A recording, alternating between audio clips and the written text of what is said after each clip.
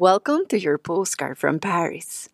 A friend invited me to the Louvre Museum at 8:30 a.m. She was the first one in line and was already waiting for me when I arrived. The weather was very pleasant, one of those days with blue sky and perfectly defined white clouds that signal that the summer is approaching. When the doors of the museum opened at 9 a.m., we went inside, walking fast, directly to see the Mona Lisa. There were very few people around, so we actually had time to enjoy that moment. So many thoughts crossed my mind throughout the next few hours. I have been to this museum on several occasions in the past, but never that early and never with that feeling that there was so much space and few people.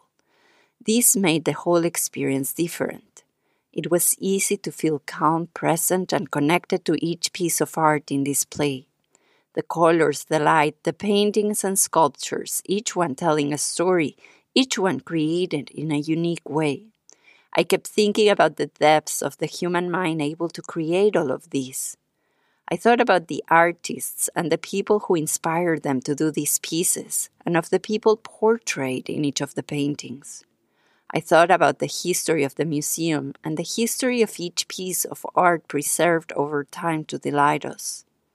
My friend pointed out that museums are a great place to celebrate birthdays because they remind us of the time passing. The experience helps us to slow down and remember the journey of others, but also our own. This made me reflect on my own history. The first time I was standing in front of the Mona Lisa, I was 16 years old and my inner world looked very different than it is now. The Mona Lisa hasn't changed over time, but I have.